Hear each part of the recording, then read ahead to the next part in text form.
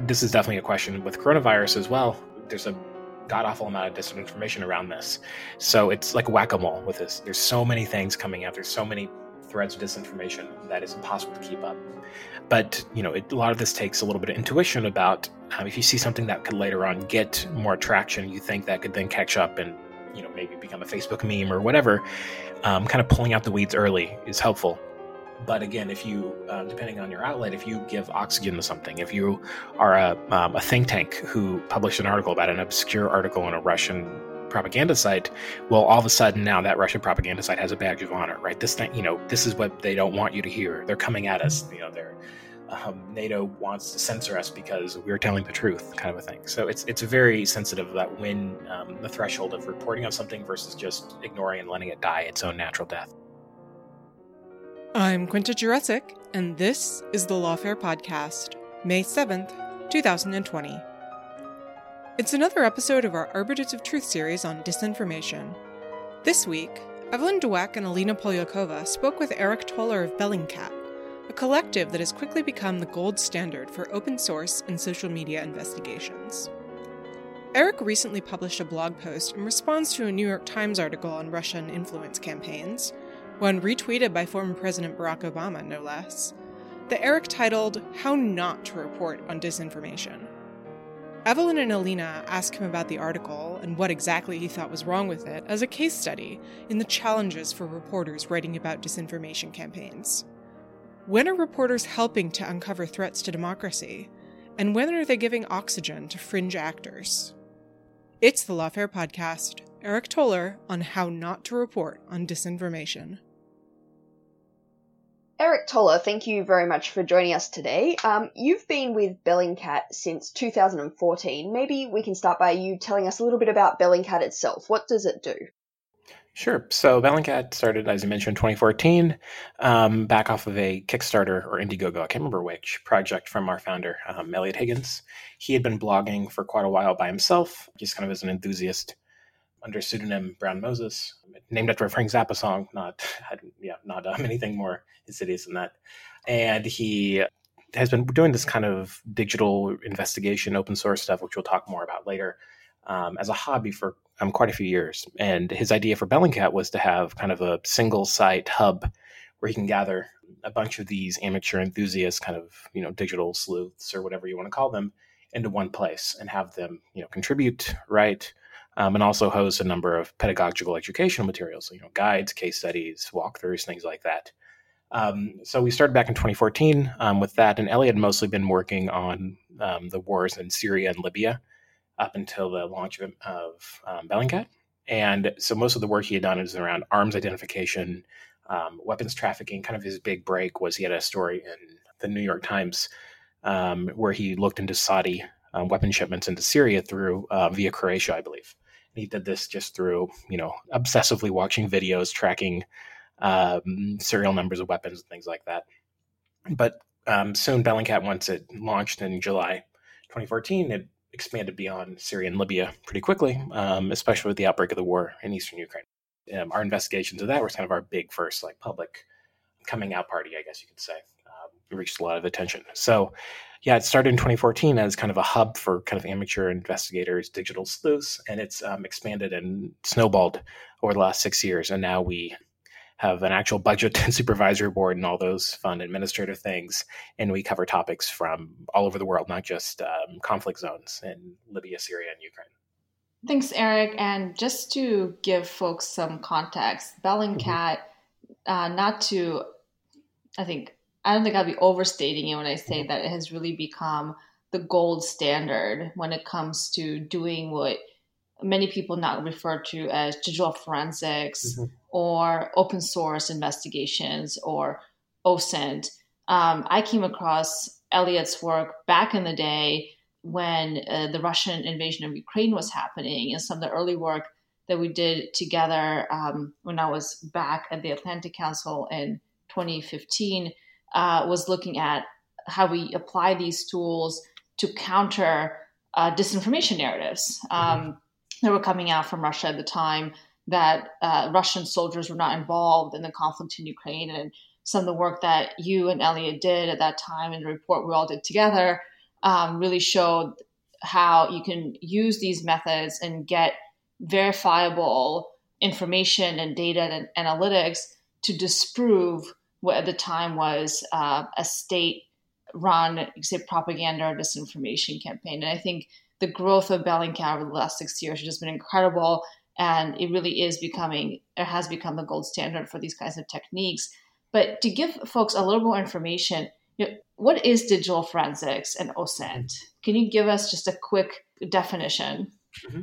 Yeah, it's both an old and kind of a new idea. So at the very most basic level, it's doing investigations, usually long-form investigations using so-called open source materials. And these are materials that, by definition, are equally accessible to the research analyst, journalist, and the reader. So the idea, this kind of utopian vision, is there's transparency, and the reader is able to verify the information and analyze it on the same playing field as the journalist or the analyst. What it looks like a little more specifically is people going through endless numbers of YouTube videos and social media posts and databases and satellite maps and trying to piecing together events. So when you think about, OSINT or open source intelligence, this goes back, God knows how far. Librarians, right, are open source research to a degree. The BBC had a monitoring effort back World War II, looking at open source materials around Germany and so on, to understand the world better. But as it looks right now, it's most often applied to, or most publicly, around conflict investigations, but it also is used widely in corruption investigations and environmental research, and every which way you can imagine, of ranging from social media stalking, to maybe use the not so benevolent term for it, to monitoring climate change, coastlines, satellite maps, and things like that. So it's a very, very, very, very broad concept that's been around for a while. But as it exists now, kind of the branding that's been put onto it is using vast amounts of openly available digital information and piecing together investigations and ways of looking at the world from it.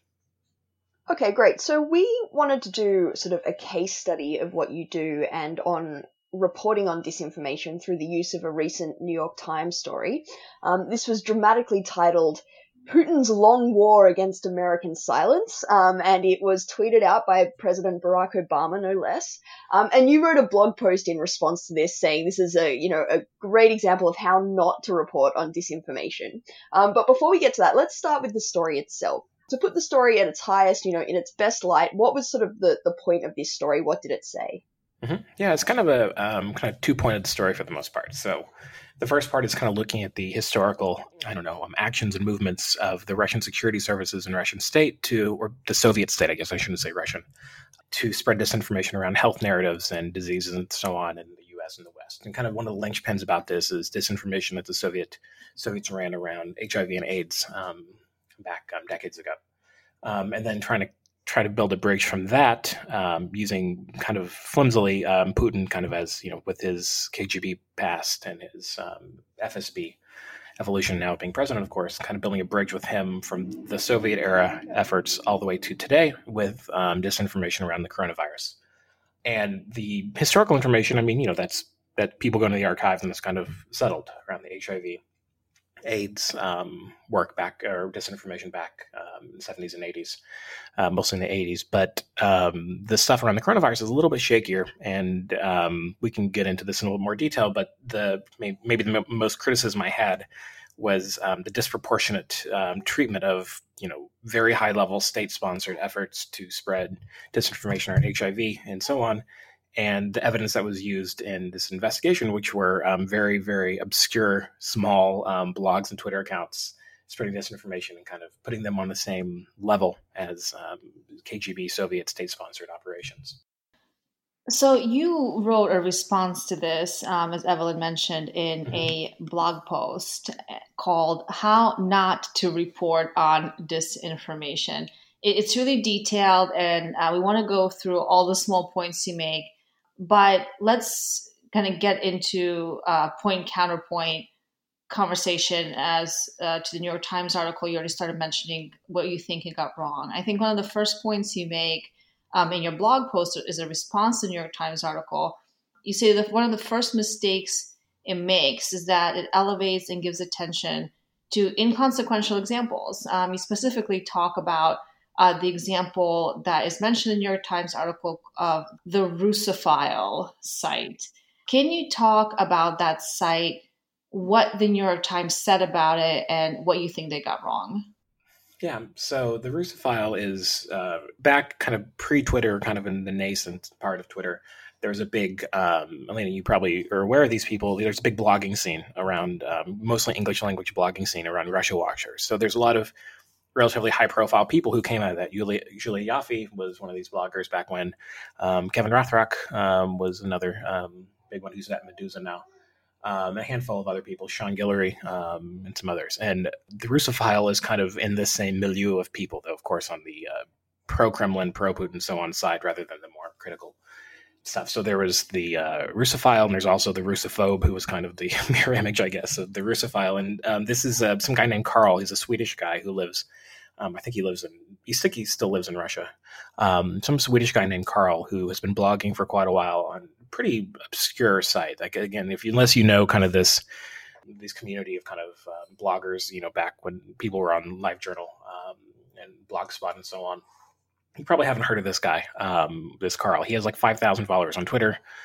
And he's pretty inconsequential outside of this very small circle. And on the story that the New York Times highlighted was a tweet that he sent out on his account, which was from an aggregator. So the Russophile is a Twitter account who also runs two sites. He runs a blog where he has his own original stuff, and an aggregator site where he just it's like a script that automatically shares stories from sources that he likes. So RT, Sputnik, globalresearch.ca, probably like InfoWars, kind of these French, either Russian state or French pro-Russian sites. And one of the stories that he reposted through his aggregator and then posted a link to on his Twitter account was a story from this French kind of like anti-vax, health site that had some coronavirus conspiracy information in it. And the New York Times article boosted this tweet. It had one retweet and two favorites. So it had 3 engagements in total, as being kind of an example of, flagrant Russian disinformation about the coronavirus. But there's a whole bunch of reasons why this is a little shaky. For one, he didn't even write the article. He was just resharing. He was tweeting out a link to an aggregated copy of it from some other site that's not even Russian. And also, if the New York Times had not written about this, no one would have. I mean, who knows if anyone actually clicked and read through the article in the first place, right? Let alone it being on the pages of the the paper of record that Obama later shared. So this is all to say that this is New York Times. This story is read hundreds of thousands, who knows, maybe millions of times because Obama, probably not millions, probably doesn't get that kind of reach, quite a few times through Obama's boosting of it. And it pointed out a tweet with 3 engagements from an aggregator site as an example of Russian disinformation, kind of in the same wavelength as complex KGB operations that spread disinformation around HIV and AIDS back in the 80s. So it's just a question of proportion of context that was totally lost here.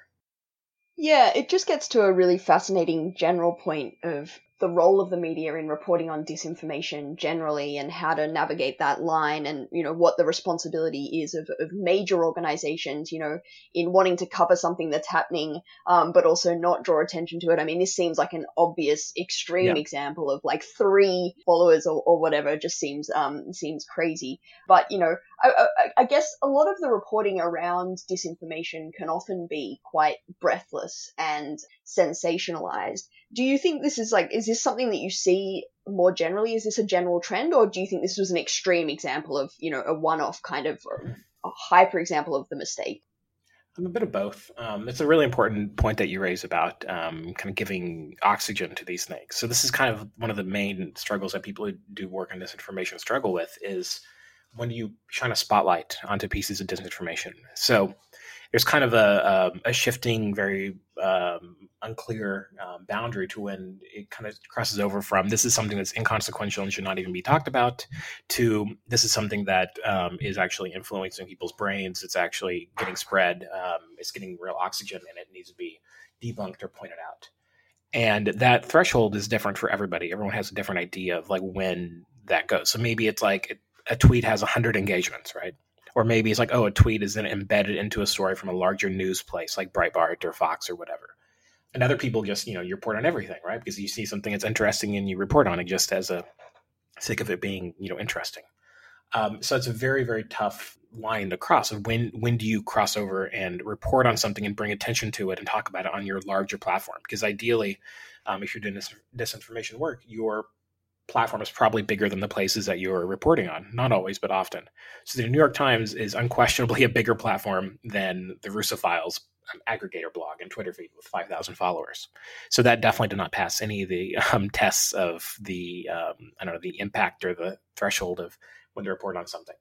But if you're kind of a smaller, like more boutique investigative outlet, so Bellingcat, I guess you could call it this, and other people who do their own posts on things like Medium and stuff, then the line's a little bit blurrier, because if you find some piece of disinformation that's especially interesting, both in very small engagements, engaging it and amplifying and talking about it in the context of disinformation is a little bit different question, because you're probably not giving oxygen to people who would then go to this and be influenced by it, right? The New York Times could draw people to things and have them have their minds change, but someone who's reading a kind of very in the weeds analysis disinformation probably isn't going to click onto a Russophile link and then have their mind changed or be influenced or whatever. And so this is definitely a question with coronavirus as well. There's a god awful amount of disinformation around this. So it's like whack-a-mole with this. There's so many things coming out. There's so many threads of disinformation that it's impossible to keep up. But a lot of this takes a little bit of intuition about if you see something that could later on get more traction, you think that could then catch up and maybe become a Facebook meme or whatever. Kind of pulling out the weeds early is helpful. Think people like Snopes, they handle this kind of full time. But again, if you, depending on your outlet, if you give oxygen to something, if you are a think tank who published an article about an obscure article on a Russian propaganda site, well, all of a sudden now that Russian propaganda site has a badge of honor, right? This thing, this is what they don't want you to hear. They're coming at us. NATO wants to censor us because we're telling the truth, kind of a thing. So it's very sensitive about when the threshold of reporting on something versus just ignoring and letting it die its own natural death. So Aric, you just put a lot on the table, and I kind of want to unpack what you just said a little bit before we go back to the case study of the article, because there's even more there than just the Russophile. Oh, yeah. That we can pick through. But, a couple of things you said I want to pick up on. The first is about kind of just a general impact of these kinds of accounts. And we had a very fascinating podcast that we recorded with Thomas Rinn around his new book. And one of the things he said in that interview was that he had gone through all of the data investigative work that we've had out there on the Russian activities via the IRA and then GRU around the US elections. And his main conclusion, which he said, is controversial, and I think that is correct, is that it had very little impact on kind of shifting the narrative and certainly on changing the electoral outcomes of the US election. And you also just brought up this idea of impact, right? That a lot of times it's by giving more oxygen to what are relatively small accounts on social media, kind of does us a disservice in a way, because it not only overstates their impact, but also potentially drives more followers or more attention to these entities that otherwise they wouldn't have had. And this gets us to a set of interesting questions. I think one is about the responsibility that you alluded to of major outlets versus, smaller platforms or blogging sites like Medium. So the New York Times, obviously very different than Mediums. And so you have a different responsibility as a major outlet. So it's one question that would be interesting to get you to pick up on. And I think the other one is about the question of exposure, because in this podcast as well, one of the things we talked about a lot, and it's also what some of the social media platforms have started to do over the last few years, is expose coordinated and authentic behavior, right? And so the question to my mind has been, well, by exposing these activities of very small actors in many cases, again, is that really the way to counter disinformation activities? Because by even exposing them, we give them more oxygen. I know there's a whole set of complex questions that border on the line of ethics and morals. But I'd be keen to kind of get you to say a couple of things about the responsibility piece and about the use value of exposure, how to think about that. Mm-hmm. Yeah, so we're going to have to make it a 4-part episode to answer a lot of these. I'll go through some of these in the proper in 30 seconds, please. 30 seconds, yeah. So, something that I always like to joke about is the majority of traffic from a lot of these like sites, like people who actually organically watch and engage with RT and Sputnik and stuff, you have more disinfo researchers analyzing and reading this stuff than actual normal people who can have their minds changed. And breathlessly reporting on every little movement of RT and Sputnik and Zvezda and all these other outlets that are not super popular organically, just gives them more, gives them kind of a badge of honor, right? And also gives them more oxygen because it's a cycle. You have, I know this because we apply for these grants and we don't always apply for them, but we see them out there. There's a lot of money out there. Millions of euros and dollars for doing disinformation research because after the 2016 election, it's on everyone's minds with Brexit and also with the Trump election about understanding and countering disinformation. And there's a lot of money out there about this. And it's kind of a new cottage industry of the disinformation analyst. And so because of that, if you receive a $2 million grant to study and counter Russian disinformation, well, you got to put something out, right? You got to have some deliverables. You got to put out a report about it. And so because of that, you have people breathlessly reporting on every little thing and every narrative and whether or not it's actually something that's worth reporting on and blowing it. There's a few dissertations being written about that whole cycle, and it's not slowing up anytime soon.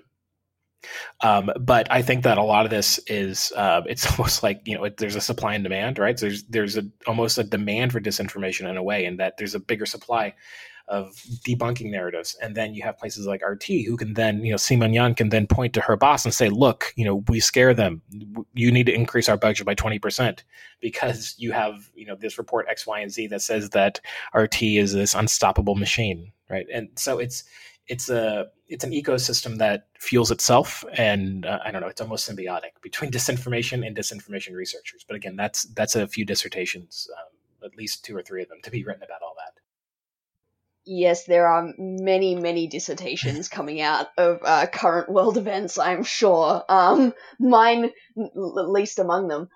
So let's go back to the case study. Sure. The next thing that you talk about is the way that the article discusses bots, and this is something that is increasingly becoming talked about in academic circles about how disinformation researchers should assess and talk about bots in these operations. So could you talk about what the New York Times article said and your critique of it and what you think the media and public conversation gets wrong about bots in general?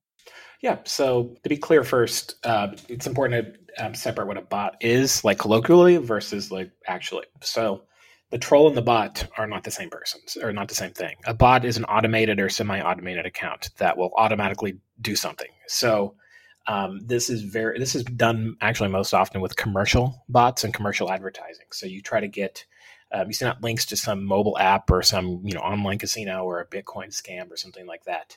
And there's these bot armies that you can, like mercenaries that you can hire for like a one-off advertising campaign. And these kind of bot armies are often used for political or ideological goals too, right? So you try to get a certain hashtag trending through kind of this AstroTurf campaign, or try to do targeted harassment against your enemy, or try to get a story artificially popular. So there's been a lot of state-sponsored bot campaigns. The Saudis are very famously deploy them against people who they don't like. We saw that especially after the Khashoggi killing. There were these gigantic bot swarms that would be harassing people and doing mass automatic reports to take down tweets and things like that. And then there are trolls, which are humans who actually are like physically typing in things, but they may or may not be authentic opinions. And this is a whole mess of issues. You mentioned earlier about the platforms doing mass takedowns of inauthentic networks. And this is a big part of them because Facebook has definitely done a good job recently of picking up the game on this, and Twitter as well, and publishing data and releasing it about these inauthentic campaigns. So Russia is actually just one of many, many offenders. The Saudis are maybe the number one country state who does these inauthentic campaigns and troll campaigns and bot campaigns, and also UAE, Qatar, and some others as well do this too. And so for these trolls, these are humans who do it, who may or may not be being paid by either the state or a state-friendly institution. So the IRA, the infamous troll factory, is not actually a state organization. It's just a state-friendly or state-adjacent organization ran by Yevgeny Prigozhin, who is not a state actor, but this is his way of paying patronage for his billions of corrupt government contracts that he receives. This is kind of his way of paying the patriotic tax, I guess you could say, and also harassing his personal enemies. There's a number of really good news outlets in St. Petersburg, Fontanka probably being the biggest of which, who are constantly investigating Prigozhin because he's from Petersburg. And he uses these bots and trolls kind of weaponized against his personal enemies, along with the perceived enemies of Russia too. So it's important to kind of draw distinctions between actual state actors versus state adjacent actors versus kind of freelance people who just want to help a certain ideological point. So another example is Mayor Sobyanin of Moscow. He has actual paid trolls that he uses for his own personal army.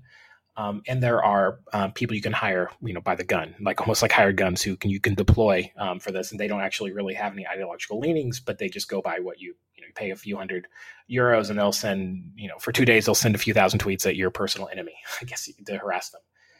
So the distinction is important to draw, and a lot of times we're playing catch up because as soon as we figure out what's happening, well, it happened 2 years ago, right? We have the data from 2 years ago, and we finally figure out what happened, and things have evolved since then. So a lot of times we're kind of, it's like looking up in the space. You see the light of the star, but that star is actually sent that light 300 million years ago, and we're looking into the past. Often it's like that with these troll campaigns, where as soon as we have all the data that we can actually look at and analyze, things have already moved on. It's moved. They're on to the next thing, and they've adjusted their behavior or tactics or technology or whatever. So it's constantly playing catch up to a degree, but usually these campaigns are relatively imprecise or not too advanced. It's kind of brute force of lots and lots of people tweeting out hashtags or doing troll campaigns or whatever. But we can talk about some of the more complex and interesting things they're doing that maybe actually have a little bit more impact. But for the most part, the actual real world impact, like you mentioned earlier with Thomas's book, the actual impact on the average person's brain from these campaigns is very small. Things that are more interesting, at least to me, are some more complex and subtle operations. So namely hacking and releasing of materials, which does actually get traction and change people's minds. Because if you hack stuff, you can release it, and then it gets covered by mainstream press and more less alternative outlets who can then get information out. Of course, the hacking of the DNC campaign is being the prime example of this, but there are other examples too. Okay, so why don't you tell us a bit about the sort of more complicated and sophisticated stuff that you just mentioned that they're doing? And I guess, we often hear in this space that it's kind of like an arms race and, a cat and mouse game. And sort of as you and the platforms get more sophisticated at rooting things out, the bad actors also get more sophisticated at sort of evasion tactics and things like that. So is that a trend that you are seeing in this space? Yeah. Again, like I said earlier, we are kind of looking into the past because we don't know what they're doing right now at this moment, probably because we're doing catch up. But some of the more interesting and subtle things we've seen from state actors lately are kind of, instead of like mass amounts of bots and trolls, which was before, it was quantity over quality. You have a 19-year-old, or usually a little older, like 22, 23-year-old kid in Petersburg who has, 10 fake accounts who then will, send out a blank number of posts and tweets and whatever. That was kind of the old way. It's still happening, but kind of the old approach to this. Now it's a little bit more nuanced and more less quantity and more quality. So there have been a string of takedowns from Facebook, Twitter, and also a handful of investigators, like for the Stanford Internet Observatory, looking into fake experts and analysts. So instead of 100 bots, 100 trolls that are all operating under, one person's or a few people's command, you have somebody who creates a fake personality and a fake analyst who will have maybe a portfolio, a fake CV, a fake LinkedIn, like a real fake identity. And using this fake analyst, they will then write articles that are to the whatever ideological slant you want or political agenda you want and publish them on usually French, but sometimes semi-mainstream outlets. I think, I can't remember the site off the top of my head, but there was a recent example of this GRU persona. These are kind of like personas that are created often by the Russian security services, but also the troll factory and some semi-state actors. publishing on a bunch of French sites that no one on there is probably having their mind changed. You have like Zero Hedge and InfoWars, like that kind of level stuff, but also some kind of more mainstream outlets. I can't remember the site off the top of my head, but there was kind of a left-leaning outlet similar to like The Nation, kind of in that level, I suppose, of popularity, where they got some articles published. And then eventually it turned out that it was a fake persona. They took it down. They did their own internal investigations and published it. But this is kind of a good way if you're trying to do inauthentic behavior online, of getting some more high impact disinformation out there, is a fake persona, fake analyst who has fake credentials, who they can get their piece embedded into more mainstream outlets rather than just these obscure blogs and Twitter accounts that only the converted read. So getting them into kind of these French outlets that the unconverted are also maybe reading and think of as a little bit more mainstream. So I really like this idea of thinking about what success means from the perspective of the bad actor we're talking about. In this case, obviously, we're talking about Russia and the Kremlin, but this notion of getting the unconverted onto your side, this idea or metaphor of conversion, I find really an interesting way to think about it. So, for a long time, I think many of us in the disinformation space were saying, look, the reality is that it takes a lot of time and a lot of work to actually build up a following by, if you're an impersonation account or a fake expert, whatever. Like it takes a really long time to get thousands of authentic followers. So people who kind of become amplifiers of whatever you put out there. But has the intent always been, or often is, from the bad actor perspective, to get your content, your idea, your narrative, whatever you want to put out there, into the broader influencer space, right? To get the New York Times or CNN or individuals who have millions of Twitter followers, we won't use names here, to retweet your stuff. And so are we now seeing that, in more recent months, that continues to be the intent, that it's really not to try to influence the broader public because it's very difficult to do, as you said. The impact is not only hard to measure, but likely very, very low. So is the intent to kind of get into the influencer space, to influence the influencer as a strategy of mass conversion? Mm-hmm. Is that something you're seeing? Yeah, absolutely. That's a much more effective strategy than just your random Twitter person or random troll. So there's kind of two different, for a success, I think there's probably two different, roads to success if you're trying to do inauthentic behavior online to spread disinformation. There's kind of the negative effect, which is like the info shum. I don't remember who coined this term, but the info shum is like info sound, I guess you could say in Russian, which is just to flood everything out. So you create so much noise and so much trash online, and you leave so many comments on blogs, and you put so much out there that's just like garbage, that the good stuff is lowers down along with this. So this is kind of like dragging down the discourse and flooding with as much stuff as possible. A success to this could be, for example, like in The Guardian and other newspaper sites, a lot of times they outright disable comment sections because they get flooded by so many inauthentic trolls and so on. And also, in the domestic Russian space, this has been pretty successful. People still use LiveJournal to a degree, but it was very, very popular among, if you're following news in the early and mid 2010s. This stuff was just flooded. The IRA, one of their big activities back in around 2013-14, were just making endless numbers of LiveJournal blogs and posts and trying to flood it. Probably not to change anyone's mind, but more just to maybe disqualify some of the more sane voices out there. So that's kind of the negative approach. The more positive approach is what you mentioned earlier, of trying to get a French voice amplified by someone in the mainstream. So RT does a pretty good job at this at times in amplifying some of the more French voices, because RT, it doesn't have a huge reach, but it has more of a reach than a lot of these other places. But the real goal, I mean, if I were evil genius trying to get disinformation spread or whatever, I would go for relatively mainstream outlets that are on the fringe. So Breitbart, Infowars is a little bit too French. Places like Breitbart, The Blaze, these kind of more French places, it wouldn't be too terribly hard if you are really, really put your mind to it they get some kind of disinformation spread on places like that because their threshold for proof and evidence and for, logical reasoning is a lot lower than the New York Times and CNN and so on. So yeah, that's the most successful you can have is either the flooding, the info shoom route, or the positive route. By positive, I mean like something being pushed rather than just draining other stuff out. Is to try to get something like a fake photo video if you have something a little more discreet, a certain narrative, a certain idea, and get it amplified. And we see this a lot with the more fringe outlets in the U.S. especially. So in the U.S. and Western Europe. So in 4chan, 8chan, and a lot of white supremacist groups and far right organizations, this is their like explicit strategy. Like you can actually see them discussing this on 4chan, 8chan, on their Discord channels and so on. They know that if they come from their personal accounts, they aren't going to change anyone's minds about stuff.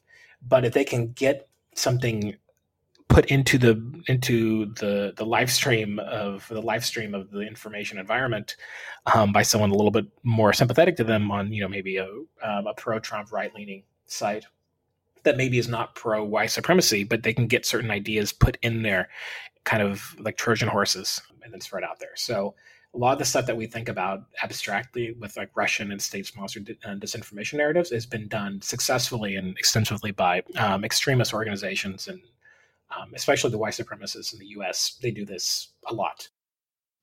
Right. This gets to the point that these tactics and strategies are not unique to or specific to state actors. Obviously, certainly not Russia. I mean, it's about really the kind of information environment that we find ourselves in as a society that provides fertile ground for these kinds of manipulation tactics and influence operations to take hold by whoever wants to carry them out, really. And that could be, domestic actors, it could be foreign actors. I think the reality is that it's becoming impossible to even discern at times between those two. So I want to go back to the original case study we started with, which was the New York Times article and your rebuttal with it. You started to talk a little bit about the Kremlin and Russian intent.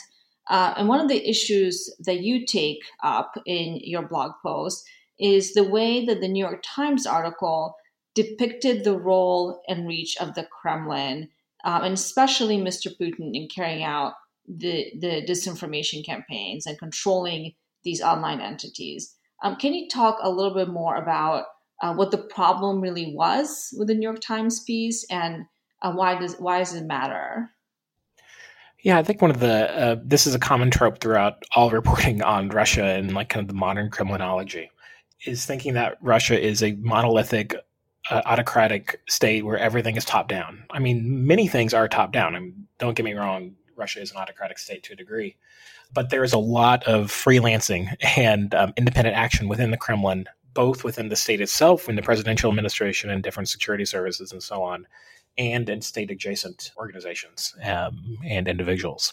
So when you see something come out of TV Zvezda, which is the Ministry of Defense's official TV station and also news site, not everything on there was personally approved by Shoigu, the defense minister, or by Putin. I mean, this is kind of a French site that posts weird stuff. It has like UFOs, and it's kind of a almost InfoWars-like site where it posts a lot of weird stuff. Just because something's on the Ministry of Defense's site doesn't mean that it's endorsed by the Ministry of Defense. It's kind of a complex situation with it.